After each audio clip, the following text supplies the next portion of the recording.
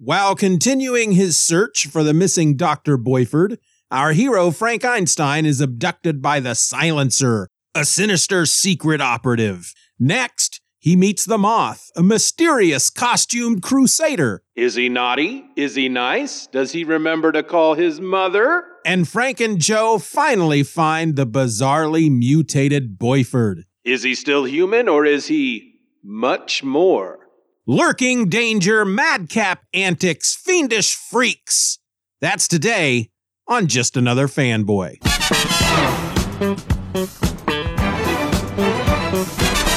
Who did this? A madman, Your Honor! You're a madman! What kind of madman? That sweet madman. Good God, this is a madman! You're a madman. He's a madman! Does that make me sound like a madman? We are dealing with a madman.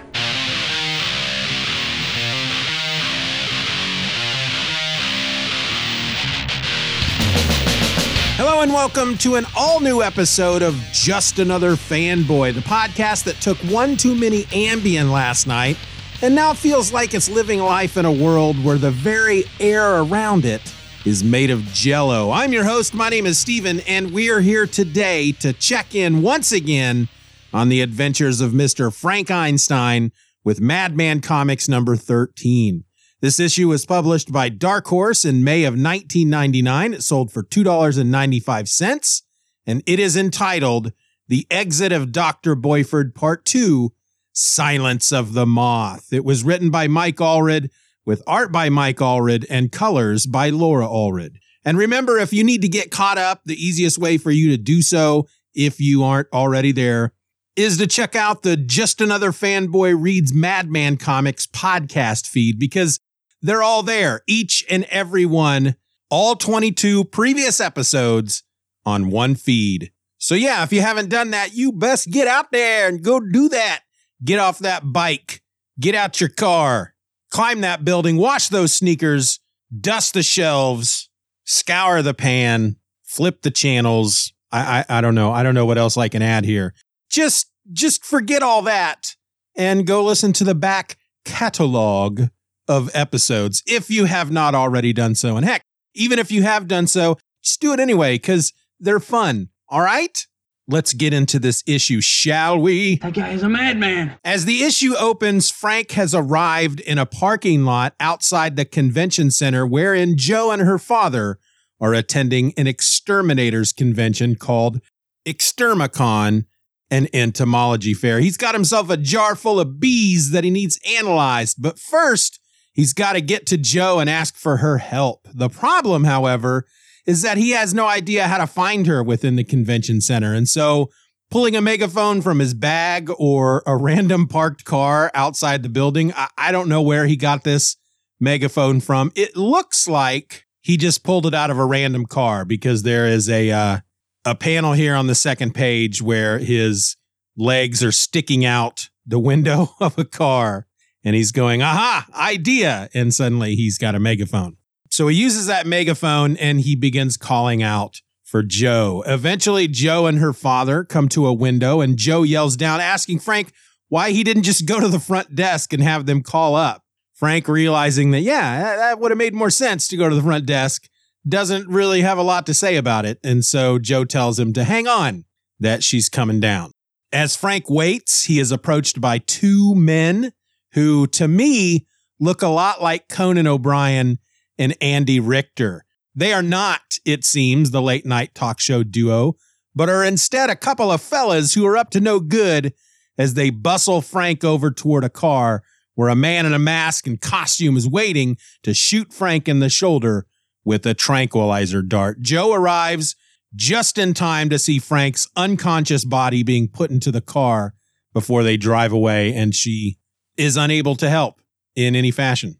Inside the car, Frank wakes and meets the masked man called the Silencer. He and the two late-night talk show duo doppelgangers work for an unnamed agency that's been keeping tabs on Frank because they want Dr. Boyford. When the unnamed agency is alluded to, Frank asks if it is Tri-Eye, and the Silencer states that he is not at liberty to say. However, they do know, or at least they believe, that Frank knows the whereabouts of Professor Boyford, and they want him to take them to the big brainy guy. In fact, they explained that they had a surveillance team in a helicopter following the swarm of bees that Frank encountered when the team went missing. And it wasn't until Frank, according to them, this Conan and Andy lookalike duo and the mysterious silencer, they tell him that it wasn't until Frank made contact with a known assassin that the agency realized that Frank had to be involved. Why would you reach out to an assassin if you're not involved? And that he could lead them to Dr. Boyford. But Frank says, I didn't meet with any assassins. Sure you did, they tell him. Your girlfriend's dad is like this super well-known assassin. In fact, Conan tells him that the reason Joe and her father are at this convention is because he's a cleaner. Lombard is conducting a seminar on the art of bloodless killing, and that you can't get in without the proper credentials. Frank's not buying any of it, and he tries to escape through the sunroof when the car screeches to a halt to avoid another masked man in a costume who swoops down from the sky to land right in the road, right in the front of the car. And this new guy is the Moth. And we find out he was spying on Frank when he encountered the bee swarm and was able to shoot a tracking device onto Frank's jetpack, which he's still carrying with him, in a bag. Furthermore, he knows what happened to the team in the helicopter, and he's willing to take them all to it if they agree to cut him in on, well, they only hint that there's something good to be had once they find what they're looking for, which is something to do with Dr. Boyford. So the Moth takes them to the site of the downed helicopter, but there are no agents to be found. Agent 1315, or Andy Richter, blames Frank and just starts throwing fists. That's when Joe arrives with a freaking gun and tells Frank to come with her. She's got them all covered. Both Conan and Andy mock Joe like nobody's business. Ouch, watch out, she's got us covered. Oh no, oh my, they say, acting as if a girl with a gun is no big deal. But suddenly, before anybody can do anything, there is a sudden flash and time just stops all around them. Birds float motionless in the sky. And while they don't exactly know what's going on, Agent 315, or Andy Richter, decides he's going to do something about one of these birds that's frozen there in midair, and he pulls a gun to shoot it. Frank tells him not to. Joe tells him not to. Conan, or the agent that looks like Conan, he pulls a gun as well. And then this is where it starts to get really weird, because suddenly Conan and Andy lose their faces. Just a big blank patch of skin over the front of their head where their face should be. Then their clothes disappear, then their skin, then all of their insides as their skeletons blow away in the wind. The Silencer and the Moth realize that this is Dr. Boyford's doing when the ground opens up beneath them, revealing a small rocket which blasts off into the sky. In its place, down in the pit, is Dr. Boyford himself, still just a giant brain with a face and a pair of tiny legs, feet, arms, and hands. The Silencer decides at that moment to take over the operation, but Frank tries to stop him. The Silencer points some kind of clawed wrist weapon at Frank, threatening him if he doesn't back off. And so the Moth points his own weapon at the Silencer. It's some sort of pistol that looks a bit like the one Han Solo used in all them Star Wars movies, which is one of my favorite Star Wars weapons, if you needed to know that. Joe, who's taking care of her man, then points her gun at both the Silencer and the Moth, and before we know it, we got us a standoff. But then Dr. Boyford just starts to fall in on himself and dissolve. Frank jumps into him, thinking he can help, when the whole area is suddenly hit by a flash flood, taking Boyford and Frank away in its icy waters. And that's in essence how the issue ends. It was a pretty weird issue, which isn't always a good thing, but it's not always a bad thing either. I was a little bit confused in places, but let's go through the sucker first. Let's start with the cover. This cover was penciled by Mike Allred and inked by Steve Rude, and it shows a big brain in the foreground with a hand sticking out of it, and the brain is glowing. And then standing in the background looking toward the camera where the brain is the silencer, the moth, Frank, and Joe. And there are shadows on a rock wall behind them of our four figures as they look on in alarm at this freaking glowing brain. It's a really cool cover. This is one of my favorite of the Madman comics covers. So just looking through the issue, a couple of things I want to point out. First off, as Frank is calling up to the convention center using his megaphone, when Joe and her father step out onto the balcony of their room, and as Joe is calling down to Frank and asking, why couldn't he just go to the front desk and have them call up to them? And Frank's like, front desk? Oh, yeah. We see the panel is looking down at Frank, and the jar of bees is next to him. And the bees have managed to remove the lid of the jar. This is like a mason jar, basically. And I'm assuming the bees took the lid off the jar because the bees are escaping from the jar, and the jar's lid is like floating there amongst this swarm of bees. So I'm assuming that they managed to, from the inside, unscrew the lid, or maybe some other bees, followed them and they unscrewed the lid from the outside. Either way, the lid is now off and the bees fly away, and nobody seems to notice because it's at that point that our two agents show up who, like I said, look a heck of a lot like Conan O'Brien and Andy Richter. And I have to assume they're supposed to. My only question is why. I'm assuming it's just that Allred's a big fan of The Late Show with Conan O'Brien and wanted to include them in this issue. And knowing that Conan O'Brien is kind of a nerd at the same time, because he goes, I believe he goes to the San Diego Comic-Con every year. He has a presence there. I don't know how much he's into reading comics, but I know he's embraced that whole nerd culture. The silencer looks pretty cool. He's got kind of a black and grayish blue costume. I don't know if I've mentioned it before, but I'm sure I have multiple times, but I'm a bit colorblind. So what shade of blue this is, I can't really adequately describe. I'm not 100% confident in even calling it blue. It kind of matches the same color as Frank's gloves, but he's got a helmet on with, it looks like one of those biking helmets that has the streamline air spoiler thing that slides off the back of the helmet, and red goggles, visor thing.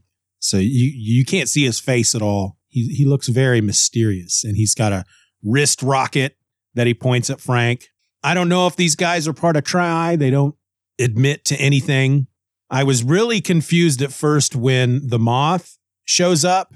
I don't know which page this is because they're not numbered. If you're looking at it in the Madman Library edition, I'm looking at pages 68 and 69, but the top three panels on page 69, there's this moment where basically the moth is convincing the silencer and the two agents that they need to work with him. He can tell them where the helicopter is. And he explains to the others, I've been watching all the activity. It's laughable. If you and your guest here cut me in, give me access to, shall we call them, benefits. And then the next panel just says done. And it looks, this is where I got confused. It took me a bit to realize probably what's going on here, because to me, it looks like we see the legs and feet of the moth above just the top of the car. That's all we see. And taken alone, I would assume that the moth is jumping off of the top of the car. And I couldn't understand why he would just suddenly get up on the car and jump off, and what that has to do with anybody following him. And then I realized, oh no, he's flying above the car and the car is following him. And he takes them to this secluded area, this kind of tranquil spot next to a stream or a river with a covered bridge.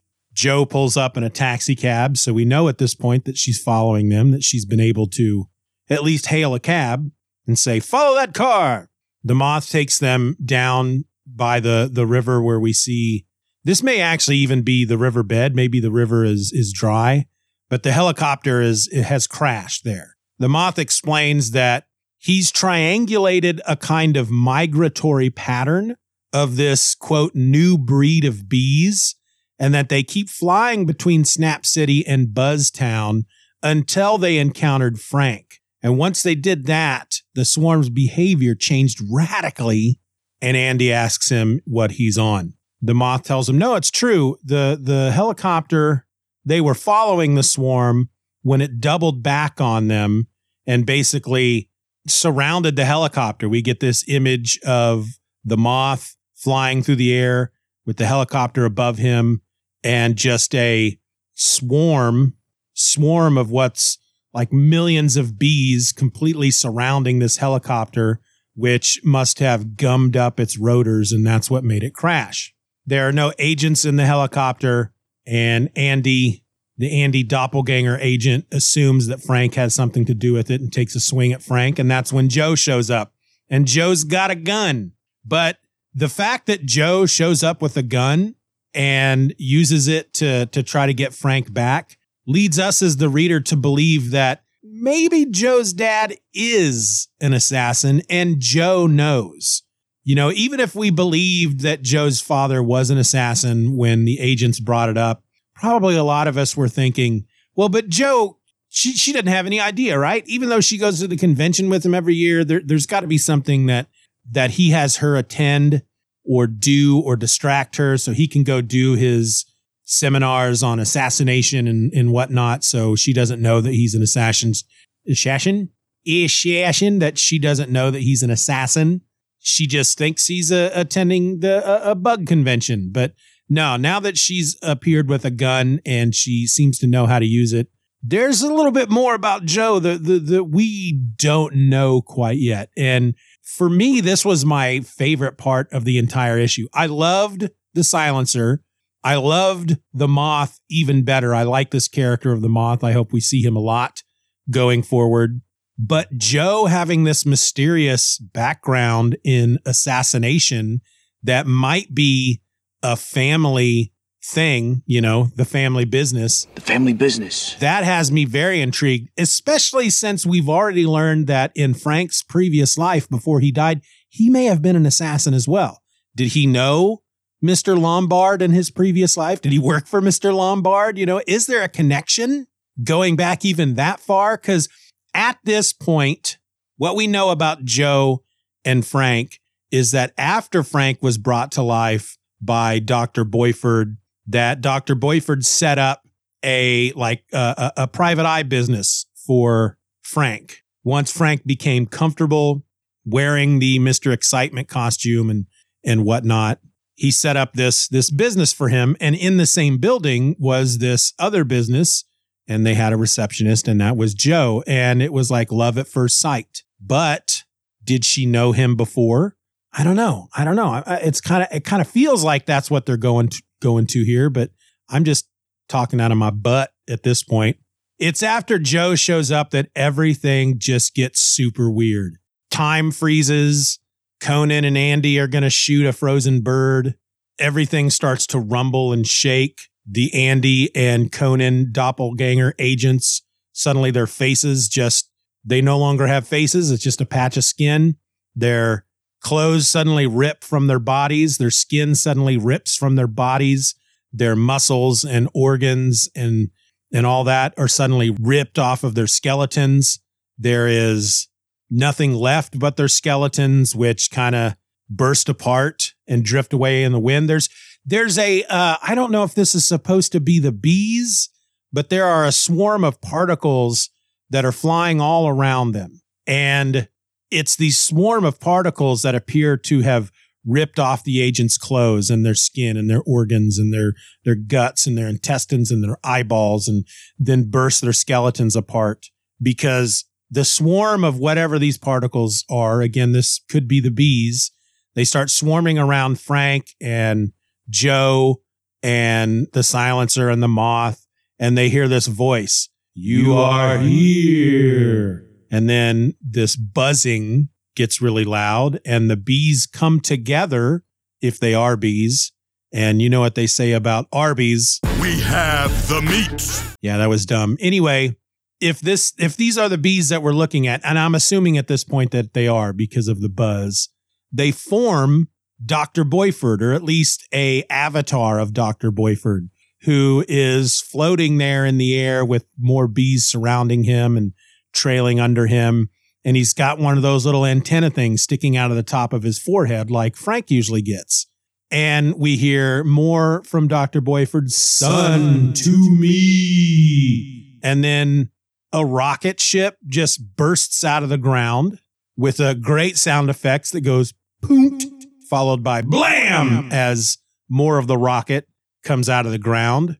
The silencer is his theory at this point, and he's very vocal about it, is that Dr. Boyford's controlling all of this. He is controlling or creating an immense force. The figure of Dr. Boyford that was formed by the bees disappears. The rocket takes off. I don't know what the rocket is supposed to signify. I don't know if there's anybody in the rocket. I don't know what the point of the rocket is at all, because once the rocket is gone, there's this big crater now in the ground, and they can see at the bottom of this crater is Dr. Boyford. He's the big brain with the face and the little arms and legs, and he's saying, follow. As the rocket takes off, you hear a voice from in the crater that says, follow. Frank kneels at the edge of the crater and he looks down in. He says, Dr. Boyford, is that you? Joe says, it is him. And then from the crater, you hear him say once again, follow. He says it twice. Are they supposed to follow the rocket? What is the deal with the rocket?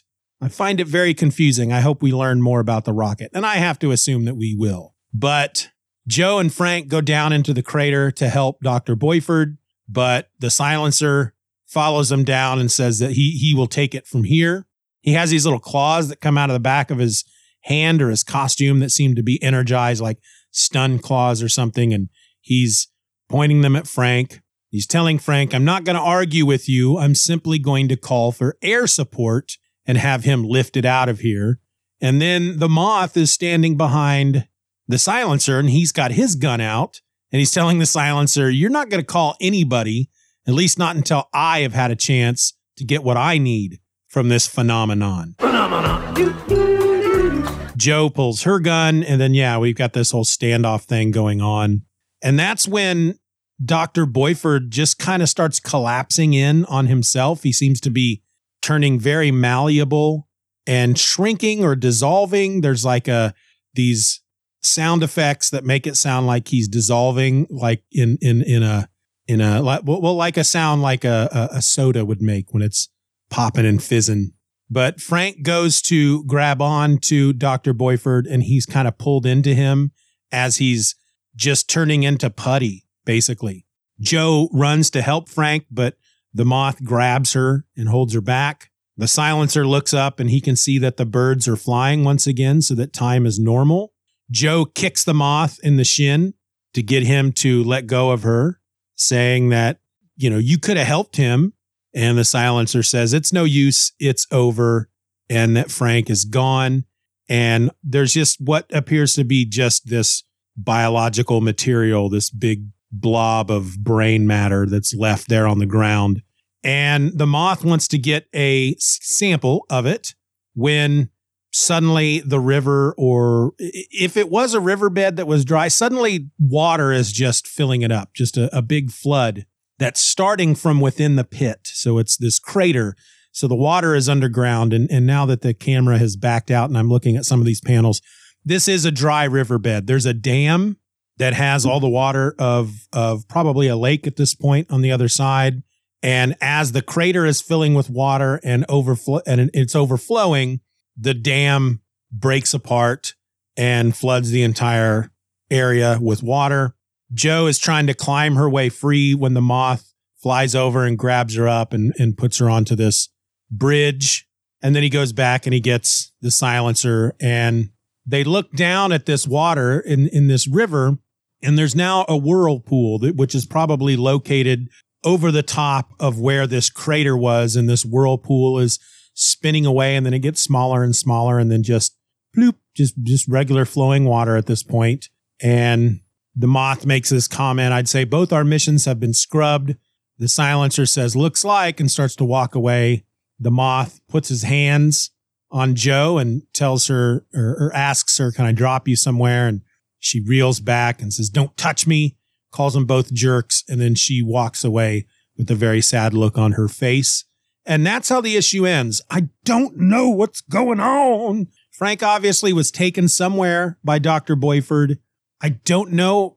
Dr. Boyford must be super powerful at this point, because I don't know if what was left there was his brain, and that he is able to put his mental faculties into other creatures, such as these bees, and that he is so powerful that he doesn't need that body anymore. He can do whatever he needs to using bees and other animals and such.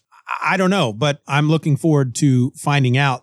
Now, I think as I said last time, we have entered into the Dark Horse issues that I have not read. These are new stories to me.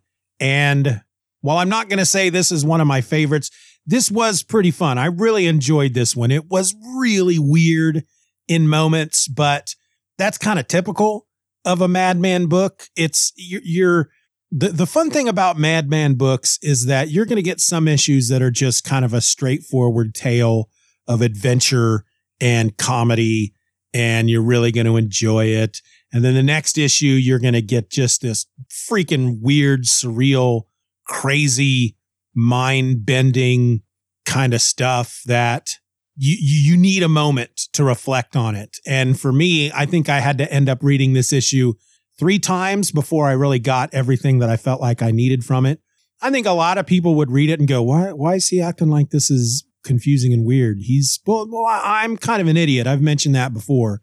If there's any kind of deep, not even deep, it could be very shallow inner meaning to a story, I tend not to pick up on it at first. If there's a theme, if they're trying to use the story to tell a message, I don't always pick up on it. And frankly, everything that had to do with Dr. Boyford and his big brain and stopping time and the bees and suddenly the old version of Dr. Boyford appearing, floating in midair with the bees around him. I just was really confused about all that. And like I said, it took me a few times to really get comfortable with this story. I still don't know exactly what's going on, but I'm comfortable enough to know that whatever's going on, I'm fairly confident we're going to get more information the further in we go. I mean, this is only part 2 of the exit of Dr. Boyford. I think there's 4 parts altogether. So we'll get more information in the next issue, and hopefully that will clear up a lot of things for me.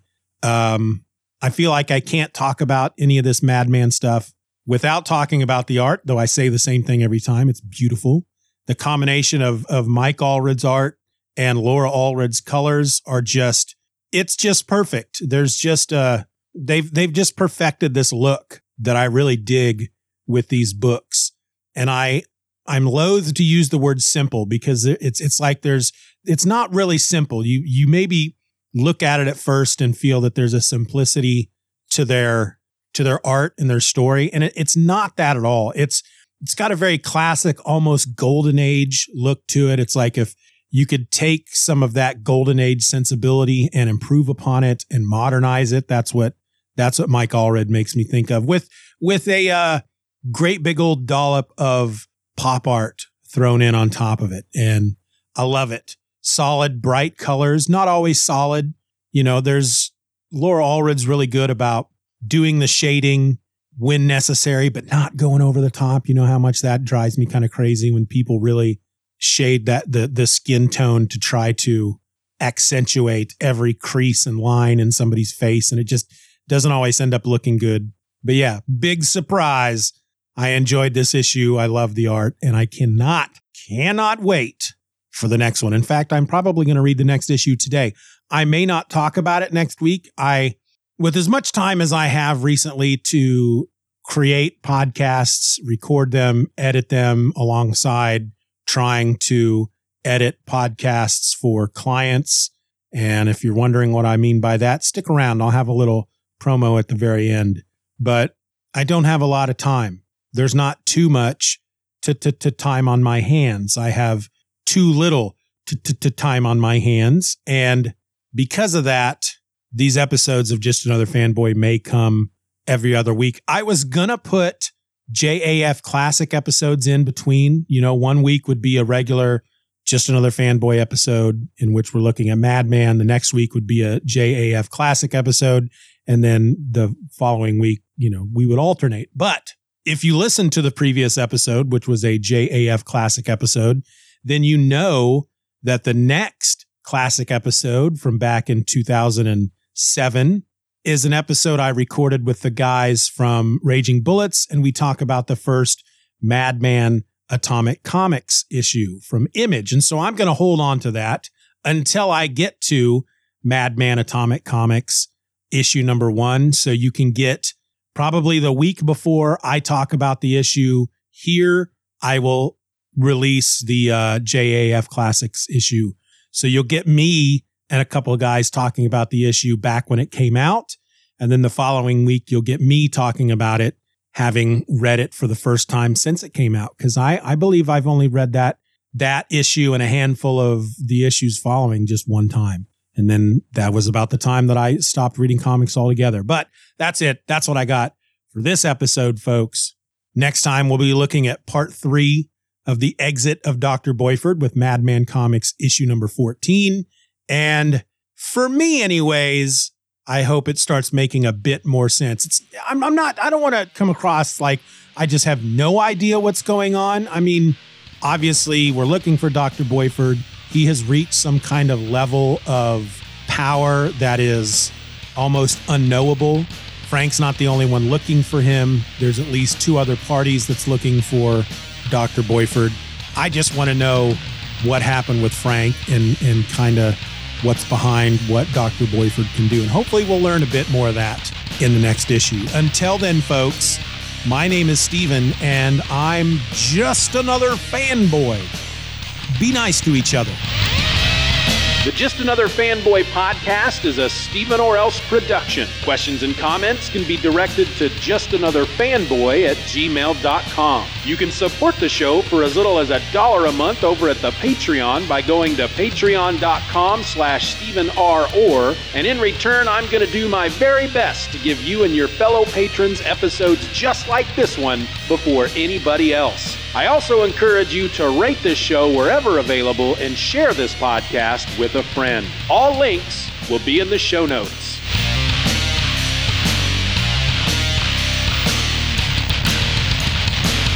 Bye-bye, Daddy. Bye-bye, Daddy. Good job.